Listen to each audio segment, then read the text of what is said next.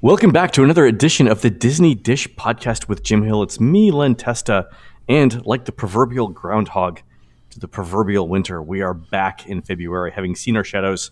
Good news, folks, 6 more weeks of shows at least. The groundhog, Jim, is not proverbial, is it?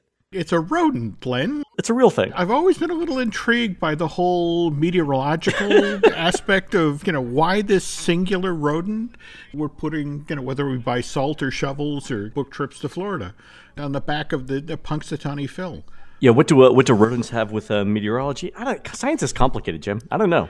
I do want to share one thing that just happened to Nancy and myself. We were sitting in our living room.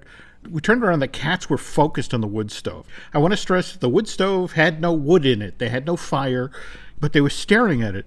And there was suddenly a noise inside of the wood stove, and my daughter was like, "Ooh, there's a rat in the wood stove." And looking and like, no, it's not a rat. It's a flying squirrel that had climbed down our chimney. Well, first of all, I was surprised how much they actually look like Rocket J. Squirrel from the Bullwinkle Show. They're cute and small. That was literally going to be my first question. They are. They're surprising that the people who did it were very much a model.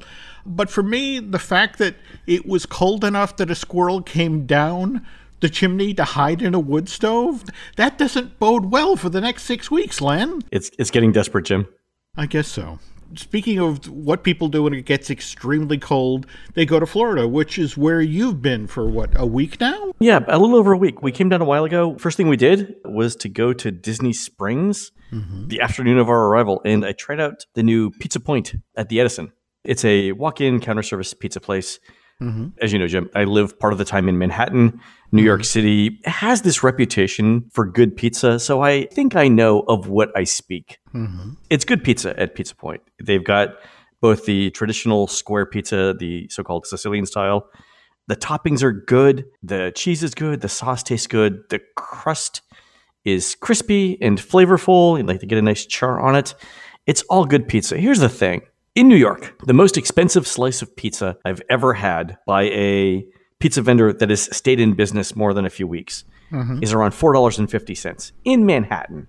A place, Jim, that is known for, let's say, exuberant rents. Right? I would have gone with exorbitant, but exuberant is good too. Because they make you yell when you see the bill. Right? New York is not a cheap place in which to do business. No. But $4.50 is the upper limit of a one-topping standard Sicilian slice of pie. At Pizza Point in downtown Disney, the same slice is $7. $7 for a slice of pizza is inexplicable to me. I don't understand it. Like I said, the pizza is good. By any reasonable metric, the pizza is good. The square pizza is good. They've also got a huge slice of traditional round Neapolitan pie. Also very good. Good crust. I thought it could have been a little crispier on the bottom. But overall, the above average slice of pizza, no matter how you look at it. It's the $7 thing I can't get past on it. Almost this time last year, hadn't they opened that brand new pizza place where literally you pick the toppings, they put Blaze pizza, yeah. Yes. A full Blaze pizza, I think with one topping, in most of the United States is $6.50. I think it's $8.50 in Disney Springs. Coincidentally, the same price as in San Jose, California. Not the place that people talk about reasonable costs for things either. Okay, so let's say $7, whatever, on average, $8, whatever. The pizza is slightly better, I think, at Blaze because you get the toppings and it's reasonably fresh and you have more choices. $7 for a slice is difficult there. That's where I'm at. We're heading out the next couple of days to try the Edison and the Hideaway and a couple of other places. But so far, I mean, and this is sort of the thing that I'm having trouble with. I think it's fine pizza. It's the $7 thing. Why is it 50% more expensive than pizza you get in Manhattan? I can't wrap my head around that. When you think about STK across the street there's something about this corner of Disney Springs where, I mean, again, it's the elevated section. Think about it. You've got to maybe walk uphill. Maybe it's the altitude, Jim. You're paying for the view. I was going to go with people's brains get vapor lock, but okay, your thing works too. There we go. Speaking of dining, I did get this tip, and this is for anyone who's thinking about using the Disney dining plan in 2018. On the new dining plan, Jim, you can get an alcoholic or a specialty beverage on the new dining plan. So the price of the plan went up, I think, about $8 over the last year or two. I think it's just under $72 per adult for the standard dining plan now. But you can get an alcoholic drink with dinner on it now. Mm-hmm. The question always comes up, how expensive of an alcoholic drink can one get under the dining plan? So I've asked Disney this. I've asked a number of servers this question, and here's the answer that I've got. From a Disney-owned restaurant, so anyone at the resorts, or most of the ones at the resorts, most of the ones in the parks, you can order a drink that costs up to $21. And that counts as your drink on the dining plan. If you're at a third-party restaurant, the limit might be $16.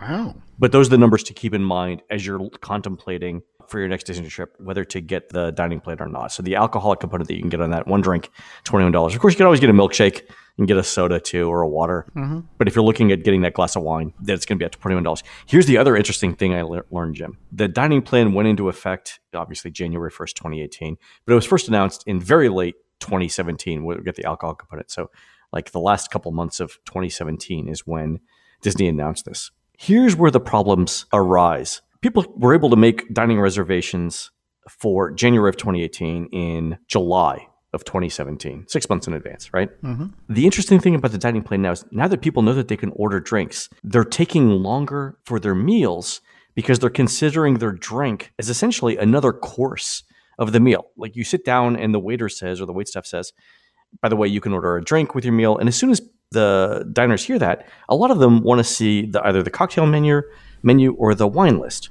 right? So the waiter then has to explain what counts as an alcoholic beverage on the dining plan and then go get the menu, bring it back, and people can look at that. And in the course of deciding what they want to drink with dinner, they also have to consider what they're going to eat, right? Mm-hmm. It's taking the server 2 or 3 extra trips to the table to get that information and get the drink served. That's adding 10 to 15 minutes to every meal because of the number of tables that the server has to service as they're going through. And as a result, people are now waiting in January about up to 45 minutes longer to get to their reservation than they were prior to the introduction of the alcoholic component of the drink menu. This can't make the people who have reservations for Be Our Guest happy. No. That was the original story about that restaurant. 6 months out? They had to lower their capacity estimates. And I think you said once the typical dinner time is 75 minutes, and they were stretching it to like 90? Yeah, so Disney thinks that it could be as little as 45 minutes for dinner. I guess if you've got small kids and you're sort of hurrying through the meal and you don't care when the food is delivered, and we've all been there as parents, bring this food out as soon as it's ready. It doesn't have to be at the same time. 45 minutes is a stretch. I mean, maybe if you're just ordering the entree and drinks, that's it. Yeah, I think typically with a couple of courses, it's more like an hour. Yeah, but Disney's seeing it stretch out to be 75 to 90 minutes in some cases. And that's wreaking havoc with the templates because if you're doing 2 or 3 table turns by 8 o'clock, starting at 5:30, by the time you get to the 7:30 reservations, you're running way behind at that point. Yeah, you're in the weeds. Oh, yeah, geez. And there's just no recovering from it. It's not like you can add tables to the restaurant. It'll be interesting to see whether the alcoholic component stays, whether they go with a much simpler menu, or whether they start in June to just stretch out the templates. But the problem with stretching out the templates is if you're assuming that every meal takes an hour, then every meal takes an hour and 15 minutes, you're basically losing 1 seating a night at every restaurant. And Disney's not going to give up that revenue. No. This one definitely bears watching. But like you said, in a world where people are forced to book their dining reservations 180 days out, this is going to be a slow roll to a fix. Yeah, it's one of those things where you really have to consider a year in advance any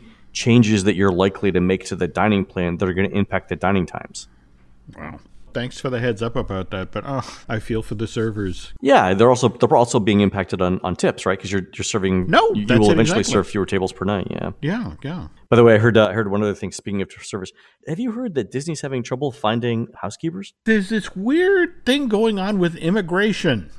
I know people don't like it when we get political, but with these sorts of positions, Disney had traditionally gone a certain route for when it came to where it would recruit people for housekeeping positions from. And people who are afraid to come into the country won't take these jobs. And that's another reason why you're seeing those large units being, sort of grafted to the wall of Pop Century and that sort of thing. Anything that makes it easier for a housekeeper to get in and out of a room and churn it that much faster. They're asking staff to do that much more and work that much harder because, honestly, they're having trouble filling positions. Yeah, there are a couple of things that's causing Disney some headaches right now. One is they can't hire housekeepers fast enough. So we've heard that Disney's offering a $1,300 signing bonus to housekeepers now. And that's one way that they're trying to get enough people in to service their rooms. But that also comes on the heels of the things that we've talked about earlier, where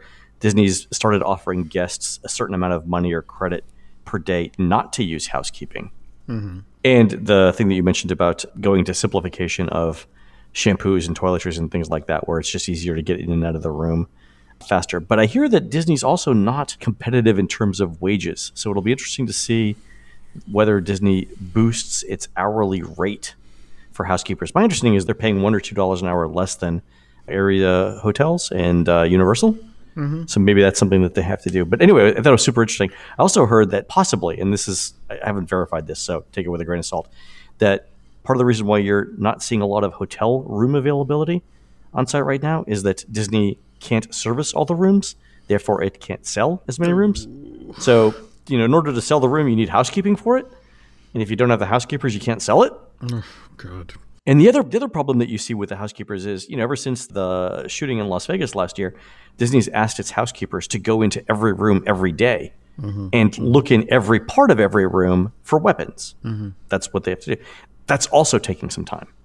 So Disney's in this pinch where they're not offering high enough wages to attract people away from other area hotels. They're asking the housekeepers to do more, but they're short-staffed. So they're in a pinch right now. I was just talking with somebody who works at security at the resort, and they were just talking about putting this additional burden on the housekeepers. And it's led to some awkward situations with some guests who don't understand why the member of this Disney resort staff is insistent on getting into the room. And to look in every room and every closet. Yep. Yeah, that's the thing. Yeah. And this security veteran was talking about, said anybody who's taken the tram, ridden over to the park, has heard at some point that part of the spiel where it's like, by the way, if you have a firearm with you, please stay on the tram and return to your car because, this will cause an issue of security. And that's the thing this guy from security was saying is like, there are more weapons in cars on Disney property than there are in hotel rooms. And it's just sort of like anybody who's determined to get a firearm in a Disney resort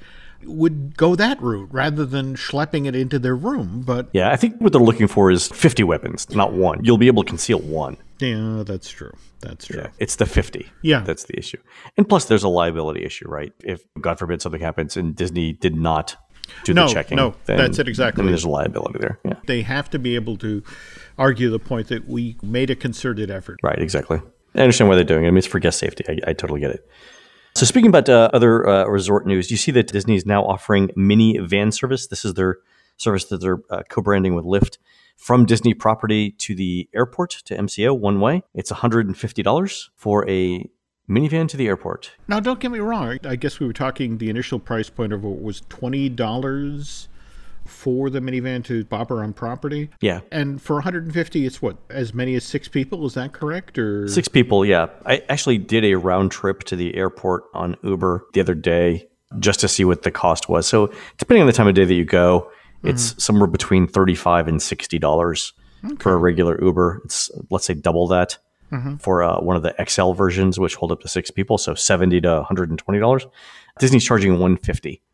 So it's considerably more than the same service that you would get if you didn't use the Disney branded service.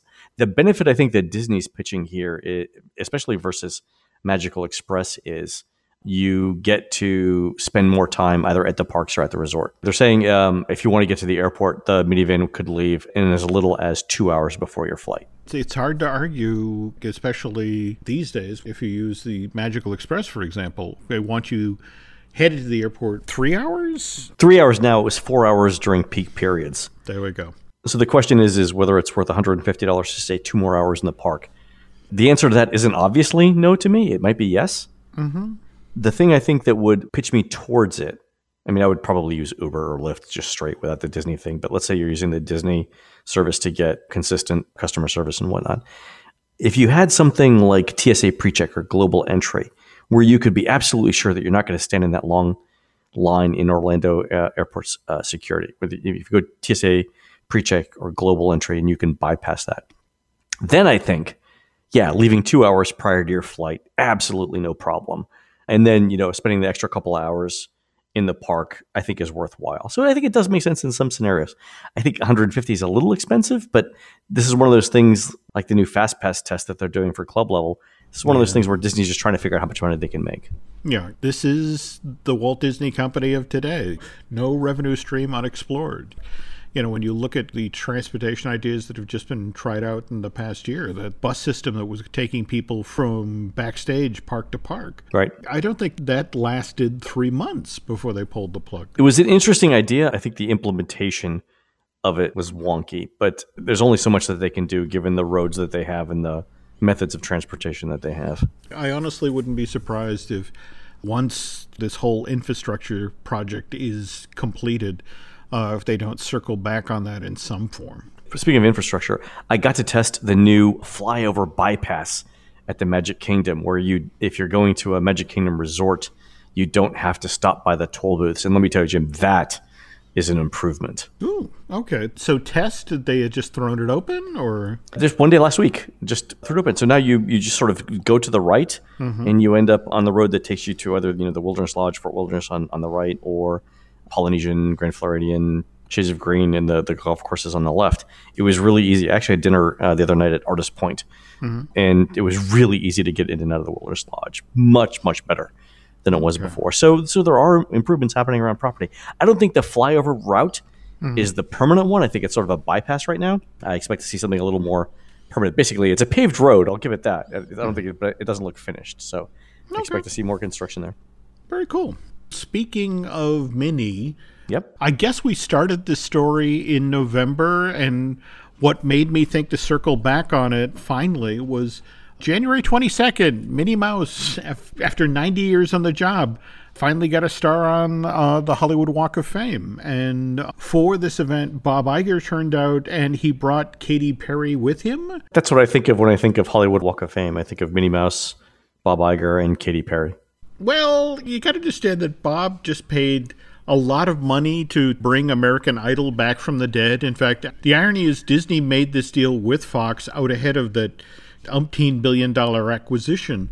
But Disney has a lot riding, or at least ABC does, when the show comes back in March. So it was kind of bizarre to have Katy there, not necessarily to support Minnie, but to sort of hype the fact that, oh, by the way, American Idol's coming back and it's going to be on ABC, and please watch. Is Katy Perry going to be a judge or something? Yes, she's one of the judges on the show. Got it. Okay. We had started talking about, as part of the chronological Disney series, about a time when Disney was looking to do something, sort of turn Minnie into a Katy Perry. In fact, I've got an interview that Michael Eisner did in December of 1985 with the New York Times, and as part of that interview, Eisner was asked, what have the Imagineers got planned for the parks coming up? And his response was that at the Disney theme parks, 1986 will be the year of Minnie Mouse. So he described her as a little used character up to now. Minnie will introduce her own line of clothing and possibly rock music. She will not spend the next 50 years sitting in the back behind Mickey. Huh. And the reason that Eisner mentioned rock music as part of the plans for Minnie was that when he was over at Paramount, prior to coming to Disney, we're talking specifically April of '83, Paramount released Flashdance. And this was the first film that Jerry Bruckheimer and Don Simpson worked on for Paramount. Of course, Jerry would come over to Disney and do things like The Rock and, of course, the Pirates of the Caribbean movies. But they made this very MTV-influenced movie for just $7 million. And it went on to gross $200 million, a huge return on investment.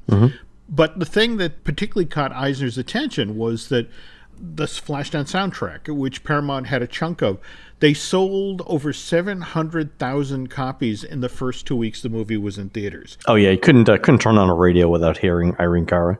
Yeah, and overall, 6 million copies of that album were sold. Then Flashdance, Oh What a Feeling, goes on to be the Academy Award-winning, wins the best song for that year. And so, very next year, here's Eisner over at Disney in October of '84, and he really wants to replicate that Flashdance phenomenon for the Mouse House. So Eisner is being told by the Bass brothers, the folks who basically bought all the Disney stock and helped put him in place. It's like, look, you have to create new revenue streams. Again, look how things haven't changed at the Walt Disney Company land. Right. And one of the ways to do that was by taking little used characters and finding new ways to use them. And so what's interesting about this same time is Madonna's debut album is coming out. During that period, here's Eisner looking at Madonna and looking at Flashdance and wondering about Minnie, and it's like, could we pull a Madonna with Minnie? Just about the same time, the photos started showing up in Playboy. And it was like, maybe we don't, not. Maybe, in fact, so Disney then pivots to Cyndi Lauper. But at the same time, Eisner's really serious about this whole notion of Minnie as Madonna. In fact, he reaches out to Jay Wilding, who was a producer of some of the tracks for Madonna's earliest recordings. And he asked Jay to work on this album that they're calling Totally Minnie. And the idea was that in sort of an inversion of the Flashdance situation, they'll create the soundtrack and then they'll back into all the other stuff. The soundtrack won't be a spin-off from the big product. But now you need a performer. You need somebody to voice Minnie Mouse. Let me pause here, Jim, and say, to this point, when you're saying Michael Eisner wants Minnie Mouse to be a recording star, I'm thinking, again, the drugs were better in the 80s than they were today. Because looking back at it now, 30 years later, this sounds like the craziest concept in the world. Why does Michael Eisner want Minnie Mouse to be a recording star? But you got to remember, in the 80s, we had artists like Weird Al Yankovic. And Weird Al is still with us, thank God. But, he was doing these parody videos. You had, who was the Duck guy, the DJ who turned... God, Disco Duck, yes. Disco Duck. Rick Dees, thank you.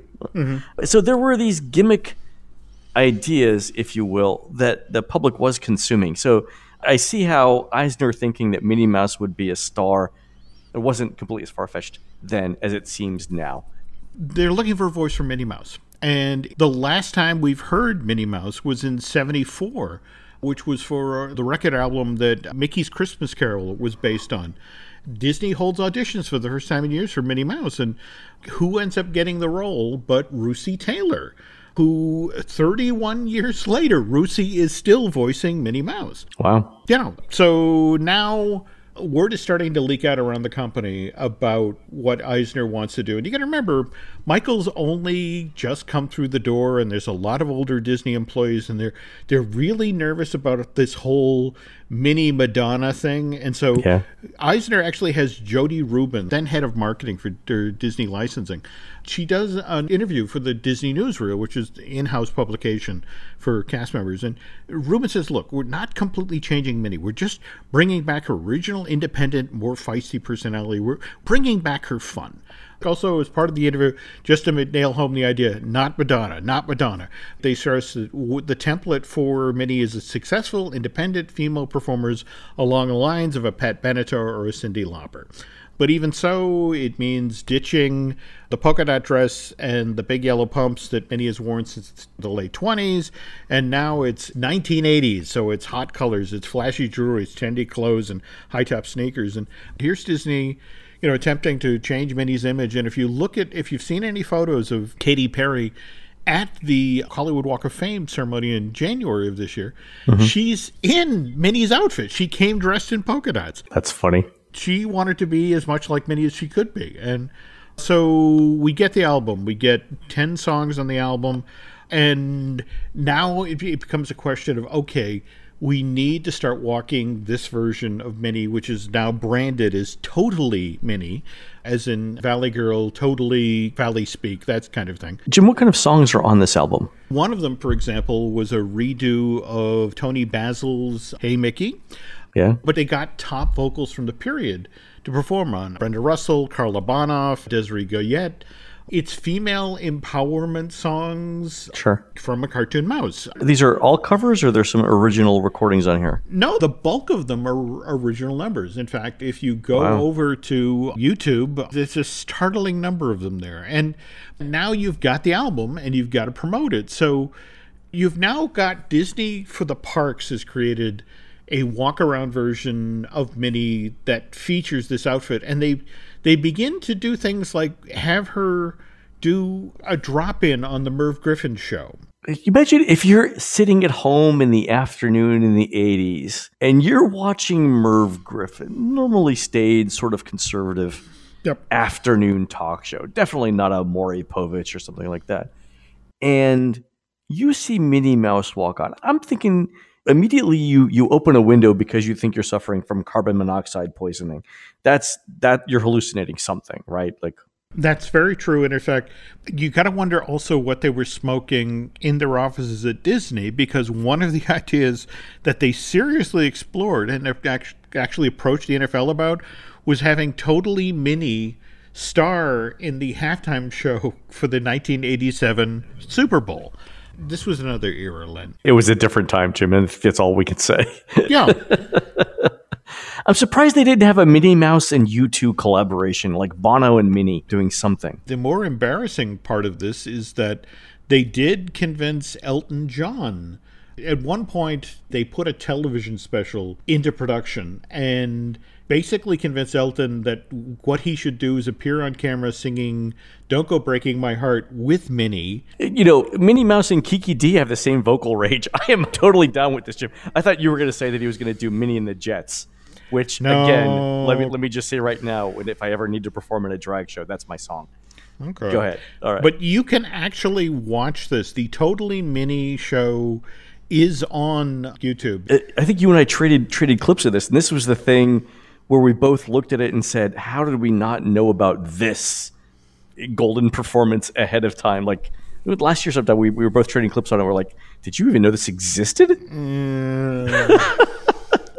It's worth noting here that while Minnie did not wind up hosting the halftime show, the 87 Super Bowl is significant in Disney history because this is when Phil Simms led the Giants to a victory over the Broncos. But this is the first time that somebody turned to a camera and said, I'm going to Disney World. And supposedly Simms was the only person who did it without being handed a large check. But it was Jane Eisner who was sitting at home with Michael watching this and going, that's a slogan. Oh, yeah. From here on in, Disney quietly reached out to both teams and said, hey, when you win, turn to the camera and say this, and we will come at you with the large pile of money. Wait, so you're saying Disney did that for every Super Bowl after that, or this was the first Super Bowl in which they did it? This was the first Super Bowl where it happened spontaneously. Wait, so you're saying Phil Simms did not get paid by the Disney Corporation to say, I'm going to Disney World after he won the Super Bowl. He just ad-libbed that because he really was going to Disney World? He really going to... Let me just verify exactly what you're saying here, because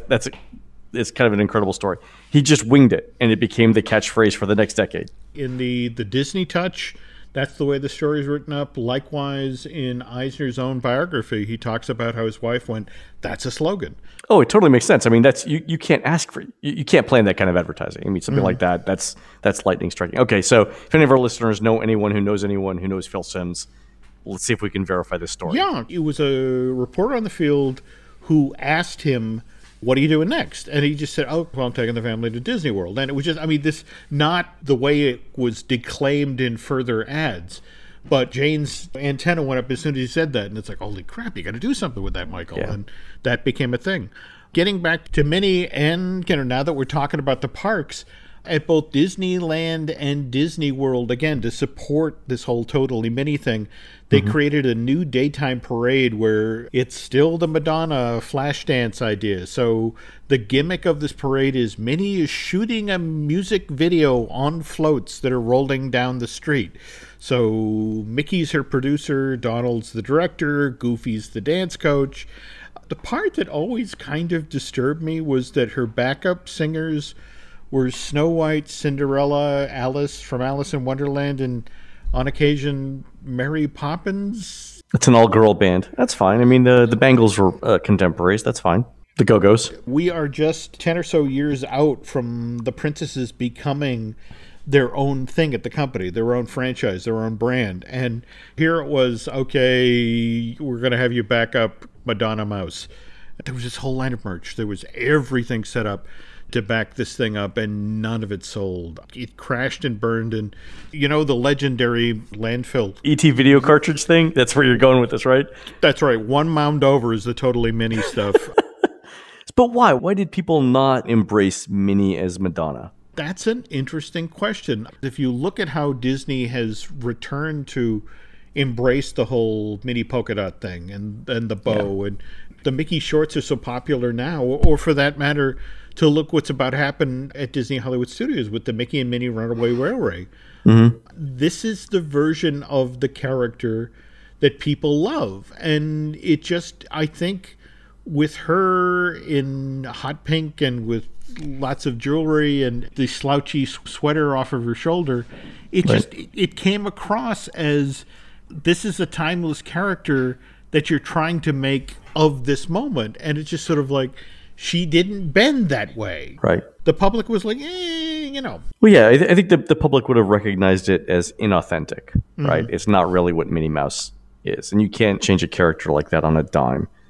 Yeah. And when you think about, there were people who were complaining with this Minnie Walk of Fame thing that Mickey got his star back in 78, which was for the 50th anniversary of the introduction of the character. And why was it that Mickey got the star and not Minnie? And the interesting thing is, here's Jody Rubin, that marketing manager I was talking with earlier, and she was talking about how as they're looking to keep the Totally Minnie thing going in 87 and beyond, they were actually already talking with the Hollywood Chamber of Commerce, the folks who control the Walk of Fame, and they were pursuing the idea of Minnie getting her own star on Hollywood Boulevard. And this is a direct quote from Jody right now. If Mickey has one, so should Minnie. So 32 years ago, they were trying to get this done, but it took till January 22nd of 2018 to finally close the deal. I asked Laurel this question before we got on the show, and mentioned the Walk of Fame thing, and Laurel brought up a good point, and that's that Minnie's identity is so wrapped up in Mickey, especially in the early shows, that she's rarely the protagonist in any of the cartoons, or she's rarely the main character. And I think that's part of the reason why, maybe. She didn't have an identity separate from Mickey in a lot of these things. Now, the newer cartoons, she does. Actually, she has a little bit more separation between Mickey. But I think, in as much as we're talking about two cartoon characters and stars on the Hollywood Walk of Fame, that would be the reason that I would give as to why she didn't get one earlier. She was essentially a minor character compared to Mickey. I could definitely buy into that. Part of this does have to do with the $40,000 fee that the Hollywood Chamber of Commerce these days gets from the people who are nominating those that are getting the stars. Getting back to that ceremony, and especially Katy Perry and her involvement with American Idol, I guess it's worth noting here that now that Disney, through ABC, is once again associated with American Idol, there's a number of folks who are asking, well, wait a minute, Disney shut down its American Idol experience at the studio theme park back in August of 2014, and is there a possibility that they're going to circle back on that now? Is it bring that back as an attraction? And what I've flat out been told is that for the first time in forever, a Frozen sing-along celebration, that's not going anywhere. Right. In fact, for this past holiday season, they actually changed up the show to include songs from the holiday special, the Olaf's Frozen Adventure that aired on ABC and was out in theaters for a while with Coco. With Frozen 2 coming on November 27th, 2019, everyone associated with the show has been informed that about 3 months out from that movie hitting theaters, they'll begin rehearsals of a new version of The First Time in Forever. They're going to pull 2 and 3 of the numbers out from the film, but obviously keep Let It Go and substitute the numbers from the Frozen 2, and with the notion that this will keep this interactive sing-along show going at least for the next 5 years or so. That's pretty much what folks have been told, is that anticipate that this will probably be in place till 2022, 2023. And then, God help us, probably they'll be putting the songs from Frozen 3 in. That's good to hear that in terms of the performers having some job security. I think the other problem that they would run into in the studios is, frankly, there is no other auditorium in which they could stage American Idol. Because remember, they demoed the old Hunchback Theater for Star Wars, for Galaxy's Edge. Unless they used an outdoor venue like Beauty and the Beast, there is not really anywhere that they could put that. Remember that after Toy Story Land opens and Star Wars Galaxy's Edge, there is a third land coming with all sorts of things. They have been talking about what they refer to as the black box theater, that they need another venue for shows, but that's another show. Speaking of which, though, today on this podcast, we're actually introducing something kind of different. It's something we've been talking about for a while, especially for the folks who subscribe to the Bandcamp shows. For iTunes, this will be where we fade out. But for those of you who subscribe to the Bandcamp version of the Disney Dish show, we are doing the Bandcamp bonus. We have another story that we're about to launch into here, folks, which actually, again, keying off of an anniversary. January 3rd of this year is the 30th anniversary of the debut of Illuminations. Is it really? Yep, 30 Fantastic. years. And it only took them 4 tries to come up with a show, but we'll get to that in a minute. All right, folks, you've been listening to the Disney Dish podcast with Jim Hill. We are produced fabulously by Aaron Adams. Please go on to iTunes or Stitcher or grab a piece of glass and etch with your own lasers some comments and suggestions for anything you want to hear in the show. For Jim, this is Len. We will see you on the next show.